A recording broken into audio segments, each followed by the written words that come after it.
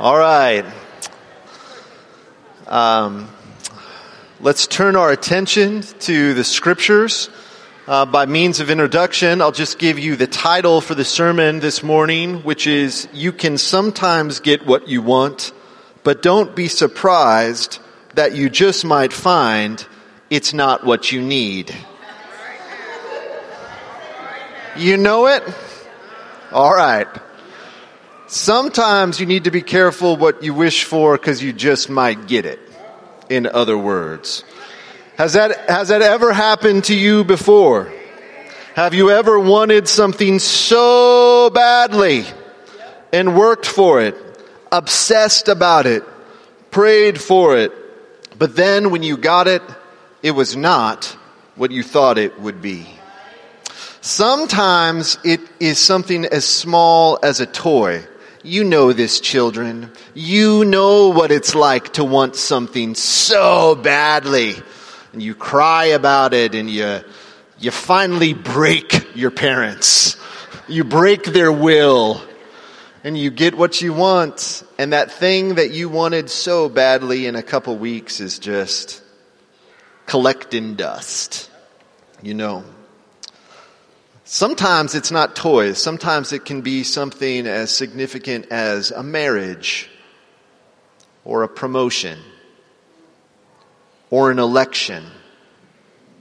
Something you work for and hope for. You want so badly and then it doesn't happen. It either breaks your heart, you're in despair, or you get it and you're disappointed because it's not what you wanted. What happens when the thing you long for, you find it wanting, or worse, you find it harming you? The thing you thought would be a blessing is a curse. Our text this morning asks us, what if? What if that moment of disappointment or discouragement or despair wasn't an opportunity to double down on whatever passion we had, or to spiral down, but what if God was involved in all of it? And what if our disappointment is an invitation by God drawing us to Himself, to reevaluate our desires, an opportunity to realign our affections, and to place our hearts on the one thing that can truly satisfy them? It's what we'll be looking at today. We're in 1 Samuel chapter 8, traveling through the book of 1 Samuel. I'll read this chapter today for us. And so, if you're able, let's stand in honor of God's word.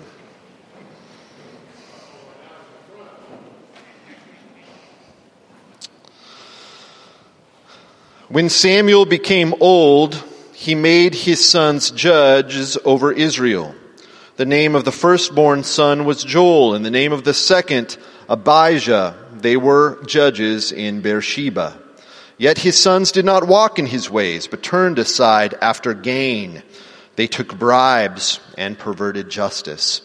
Then all the elders of Israel gathered together and came to Samuel at Ramah and said to him, Behold, you are old, Burn, and your sons do not walk in your ways. Now appoint for us a king to judge us like all the nations. But the thing displeased Samuel when they said, Give us a king to judge us. And Samuel prayed to the Lord. And the Lord said to Samuel, Obey the voice of the people in all that they say to you, for they have not rejected you, but they have rejected me from being king over them. According to all the deeds that they have done from the day I brought them up out of Egypt, even to this day, forsaking me and serving other gods, so they are also doing to you. Now then, obey their voice. Only you shall solemnly warn them, and show them the ways of the king who shall rule over them. And so Samuel told all the words of the Lord to the people who were asking for a king from him.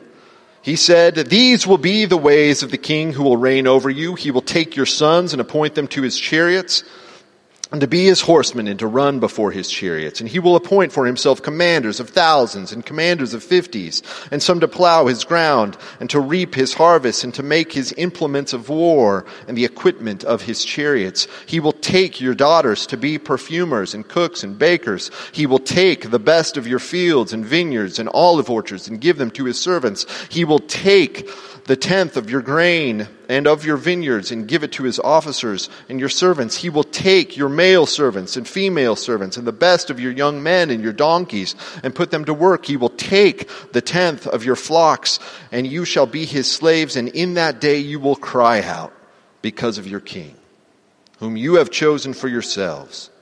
But the Lord will not answer you in that day. But the people refused to obey the voice of Samuel. And they said, "No, there shall be a king over us, so that we also may be like all the nations, and that our king may judge us, and go out before us, and fight our battles." And when Samuel had heard all the words of the people, he repeated them in the ears of the Lord. And the Lord said to Samuel, "Obey their voice, and make them a king." Samuel then said to the men of Israel, "Go every man to his city." This is the word of the Lord. Thanks be to God. You may be seated, and I'll pray for you. Gracious Heavenly Father, would you be with us as we look at your word today? As we open your word and consider it, would you by your Spirit illumine it in our hearts and help us to obey, draw us to yourself. We pray this in your strong name. Amen. What happens when you get what you want, but it wasn't what you were looking for? The Israelites are just in that situation. And the thing that they want, that they're asking for, is a king. And if you've been with us as we've journeyed through the series, you'll remember that the book of Samuel begins in a terribly dark season, one of the lowest seasons in the history of Israel.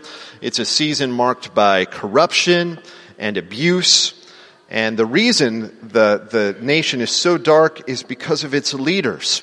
And so the first 7 chapters of Samuel is really about God clearing the deck, removing the cancer of these unjust and foolish leaders that had led Israel to this place of brokenness and misery. And we see God raise up a new leader in the person of Samuel, who leads Israel to a season of peace and prosperity. Now we're 30 years, we've just fast forwarded 30 years from the last story that we were in.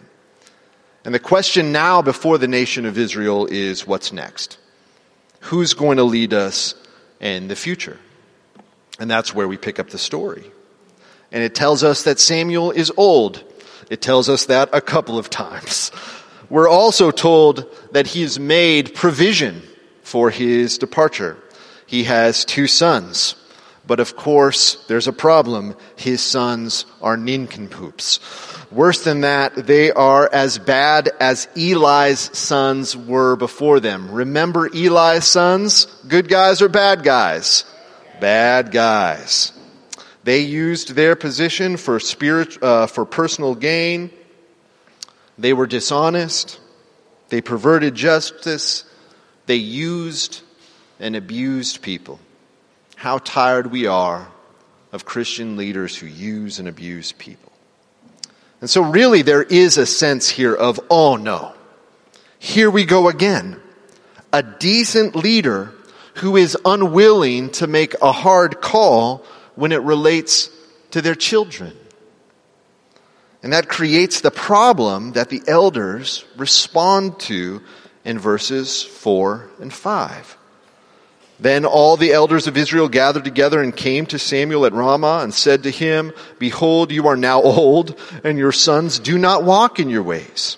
Now appoint for us a king to judge us like all the nations." And so these elders would have been individuals who would have lived through the disaster of Eli and his sons.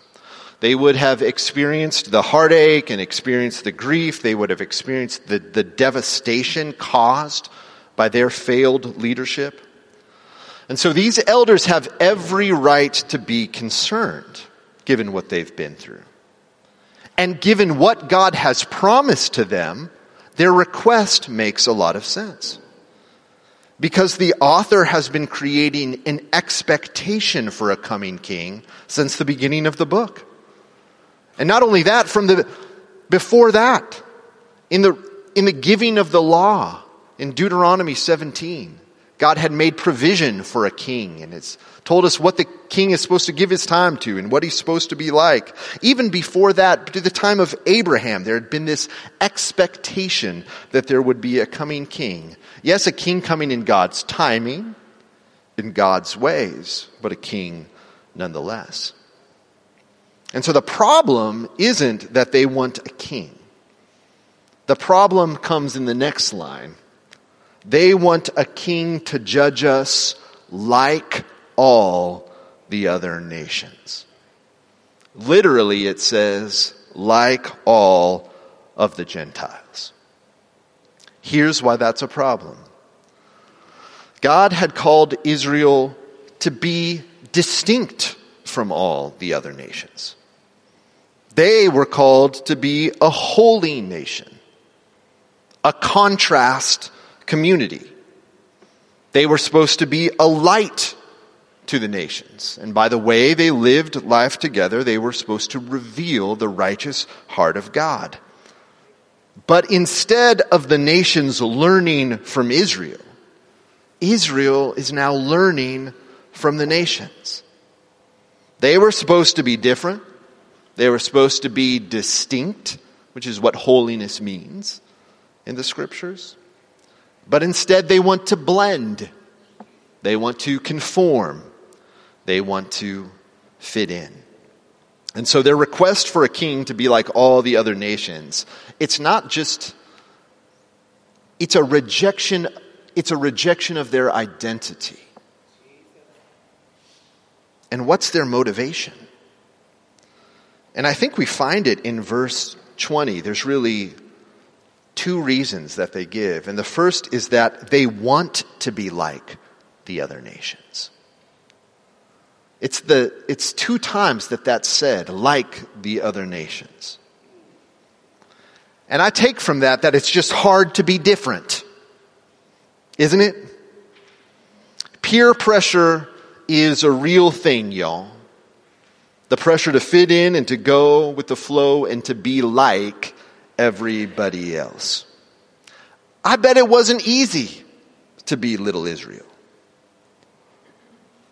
I mean, how are you guys doing with that? We, like them, are supposed to be a light to the nations, declaring the praises of Him who called us out of darkness into His light, revealing a new way to do money and power. How are we doing? I feel the pressure to cave every day. We would rather blend. So with Israel. And so this move was a rejection of their identity. It was also a move that was full of fear and faithlessness. Fear that doing it God's way wouldn't work. Have you ever thought that? Like, if I truly did what the Bible told me to do in a particular area, it just isn't going to work. It's not likely that it's going to go well for me. You see, God had promised a king, but He hadn't given a timeline. It's hard to wait when there's no timeline. It's hard to trust God's timing, especially when times get tough. And let's be honest, God's ways sometimes don't seem like they're going to work. Sure, He's proven in the past that He can take care of Israel's enemies without a physical army. And that's what the whole thing with the ark, like going on a tour all by itself and just smoking all Israel's enemies. That's what that was there to tell us. God can take care of His people without help at all. But that doesn't seem like a great national defense strategy all the time. just to sit around and pray and hope while the enemies are knocking at the door? And there were enemies at the doorstep. Verse 20, that our king may judge us and go out before us and fight our battles. That's what they wanted. And they had a choice, which was to trust God's ways and timing, which required faith and dependence and weakness and waiting. Or do you look for a solution that will yield short-term gains with no thought to the long-term woes?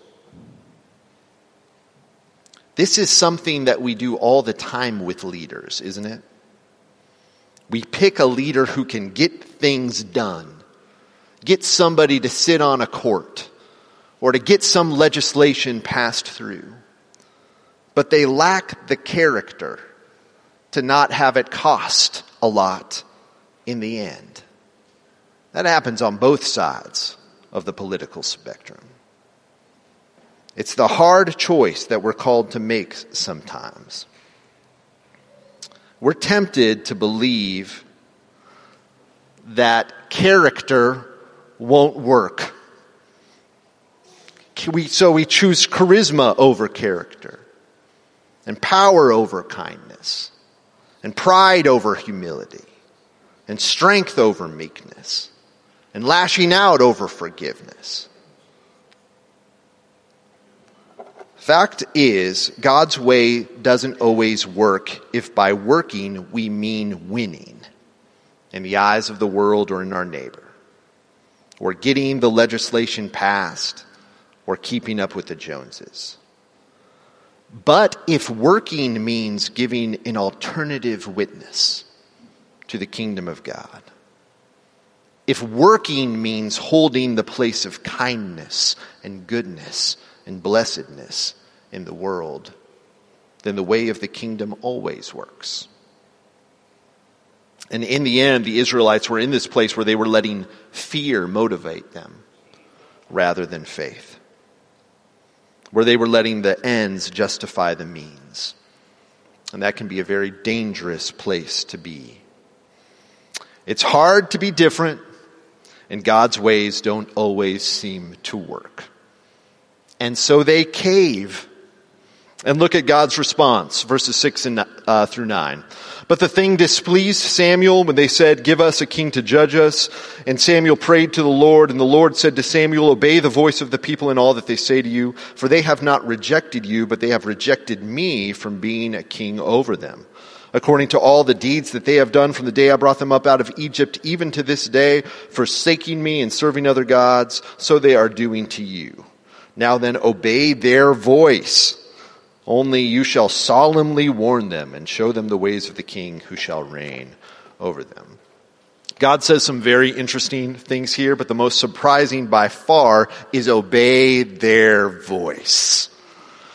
Give them what they want. He says they're rejecting me. Let's listen to them.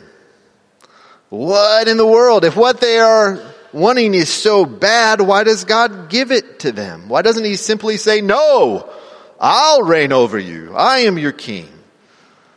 And what we surmise is this, that God will sometimes answer your prayers to let you learn the hard way that what you were asking for was wrong. God will let us feel that pain. He almost always begins with a warning. And a warning is what he gives them. And we find it in verses 10 through 18, where Samuel catalogs what this king, like all the nations, will end up being like, and what it will cost the people. And the key word in that section is the word take. He'll take your sons as soldiers. He'll take your daughters as servants. He'll take your land. He'll take your property. He'll take your money. The king will take,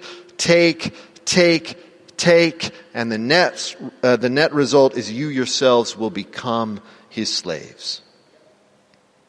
Instead of serving the Lord, they will become slaves to a king. In effect, they find themselves back in Egypt. And it was their own choice. And the irony is tremendous. The Israelites look to a king to guarantee prosperity and security, but what they receive instead is a king who takes those things from them. They wanted a king whom they could control. Instead, they get a king who ends up controlling them. And this is the Old Testament version of a New Testament principle that when you have other kings besides God's, those kings do not end up saving you. They tyrannize you.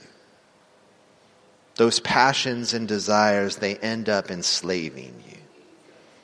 And so here we're talking about the idols of the heart, the things we look to for meaning and hope and significance. Good things in our lives that become ultimate things and that end up taking life from us. That happens in all forms of things. Politics is one of those things for us, as it was for Israel. It too can become for us a savior substitute, can it not? This can certainly happen with our elections. When people transfer their expectations for justice or salvation from God to government, when that happens, we are sure to be disappointed. And yet, we do it time and time again. It's just one of the weird features of American political life in the modern world that we think a change of government will improve the situation in the country, and our hopes have been perpetually crushed when we've put too much stock in that process. There are many things that human governments are good for, and there are so many things that they cannot do. And the thing they're really bad at is being a God substitute and savior. To put all of our hopes in a leader or an election can so easily take our joy from us.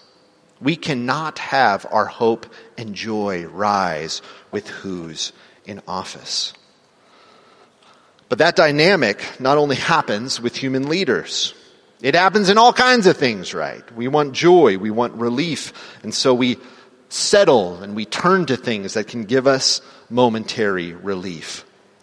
For something that can get the job done for us in the moment, a hit of dopamine, a drink that takes off the edge. It's a relationship that's not good for us, that will give us something small at the beginning, but in the end takes so much from us. The social media addiction that gives us a bit of expression and escape, but in the end takes up so much of our time. So much of our time. It's the one drink that's nice, that rolls into one or two more, and soon the physical pleasure that you once mastered quickly masters you. Ruling relationships, souring other aspects of life. What have you put too much trust into? God says, watch out. Be careful what you wish for. Be warned. This choice is going to cost you something great. Your very freedom. And we'd love for the story to end with people saying, whoa, man, I didn't know. We changed our minds. We want your timing, Lord. We want your ways. But that's not what happens. You know what they say? It's in the middle of verse 19. They just say, no. No exclamation point. There shall be a king over us, that we also may be like all the nations, and that our king may judge us and go out before us to fight our battles. Israel hears God's wisdom but doesn't submit to it. God gives her instruction, fair warning, but she isn't teachable. Man, ever have that happen? Somebody give you fair warning and you aren't teachable. It makes us want to pray for a soft heart. Me too. And a teachable spirit. For God to preserve us from arrogance and stupidity. Proverbs 12 says, "The way of the fool is right in their own eyes, but the wise person listens to advice." What is God's answer to all this? His answer is to give them what they want. Not ultimately to punish them, but to teach them and to bring them to their senses. Essentially, what God says to Samuel is, I am going to give them what they want because it's the only way that they will learn. And hopefully the experience of the disaster of their choices will turn them back to me. And so what we'll see is this just playing out for the rest of 1 Samuel. God gives Israel a king named Saul who was smart, big, physically buff, could take care of some enemies. And Saul promises change and gives the people hope that they could believe in and guarantees that Israel's status in the world would be restored. But after a good start, Saul starts to do exactly what God said that he would. He starts to use the people for his own advantage, and he turns out to be a self-idolizing, self-willed tyrant. And he'll be followed by more failed rulers. Approximately 400 years worth. And over time, Israel will learn what their heart needed. Because when they're taken away to Babylonian captivity, and when they sing songs to a king in the Psalms, they sing them to God. They sing them to God. And it ultimately prepares their heart to receive their true king, who is very much different than the leaders of the Gentiles, King Jesus. That's the story. What do we learn? Well, we learn that God sometimes gives us what we want to lead us to a place where we recognize our real need. One of the worst judgments in the Bible is when God turns people over to the desires of their own hearts. God's judgment can sometimes be to answer our prayer with a yes. But here's what I thought about. The reverse is also true. Some of God's greatest mercies come to us in the form of unanswered prayers. And I was going to sing a little bit of, sometimes I thank God for unanswered prayer. Because every time I say that, I think of that song. But some people get so mad at God for not answering their prayers. But what if in refusing to give us what we're asking for, He's actually protecting us? It may not seem like protection. After all, what's the harm in being married?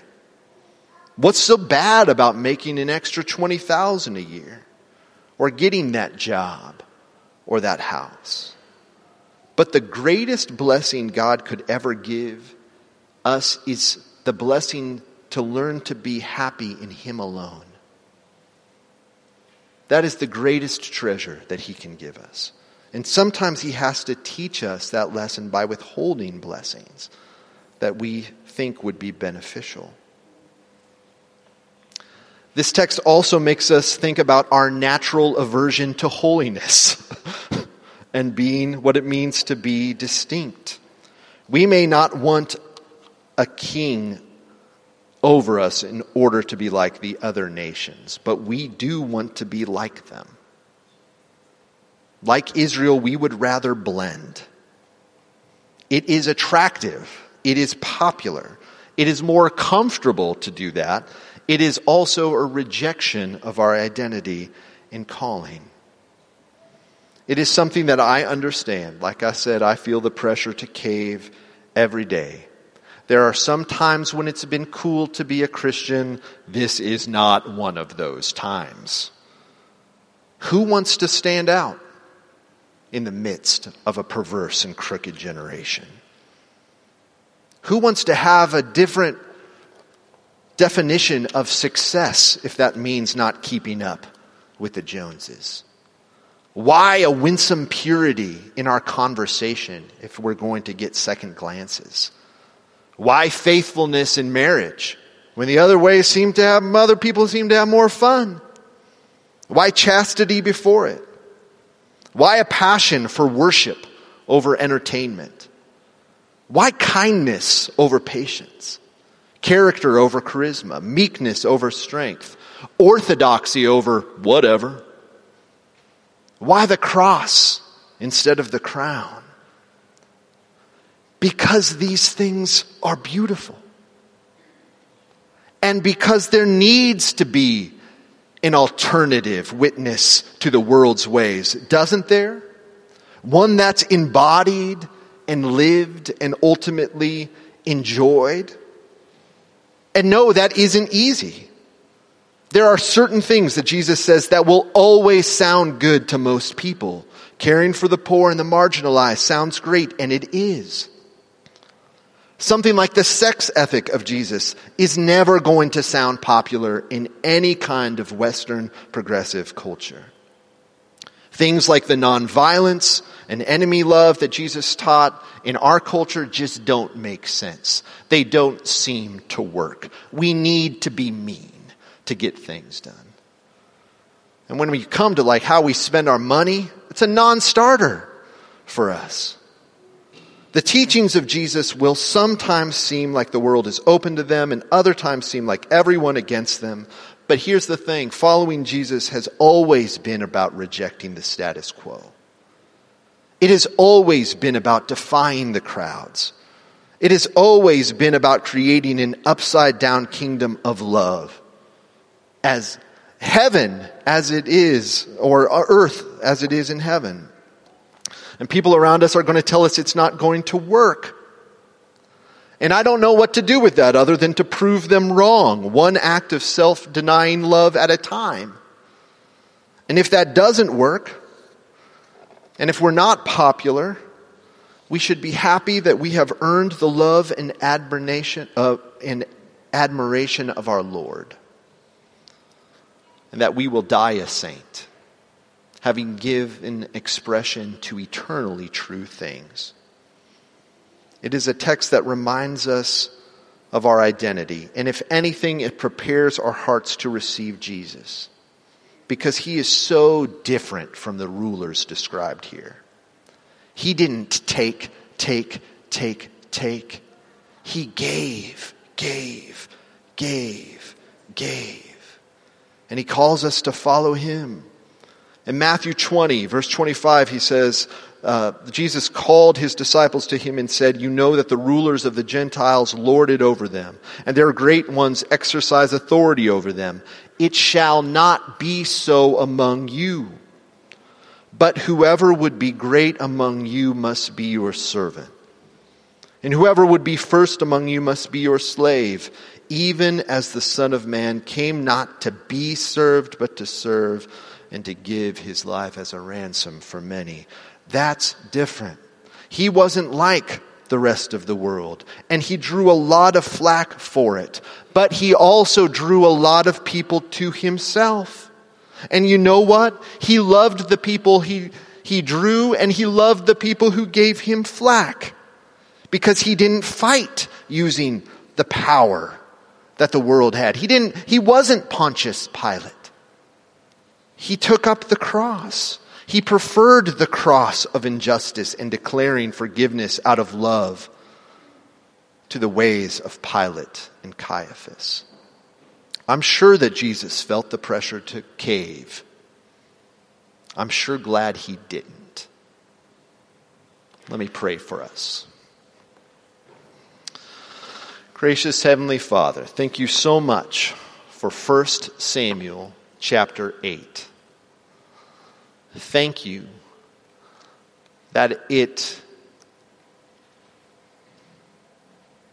gives us the opportunity to consider your kindness to us. Sometimes you will give us things or allow things to come into our lives to hurt us. But you won't allow those moments to be unused or unhelpful.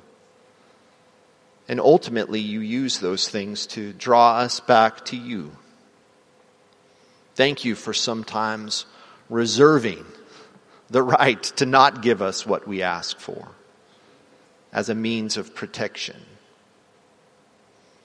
Help us, Lord, to be steadfast in our commitment to live our lives in the way of Jesus.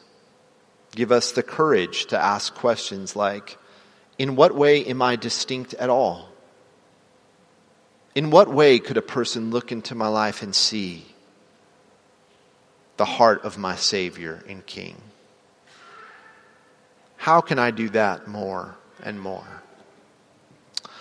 And thank you, gracious Heavenly Father, for the gift of your Son, Jesus, who was so different and continues to be this compelling force, calling us to a kingdom way of living and into your life and into your heart. We give you praise and thanks for all these things. In Christ's name, amen.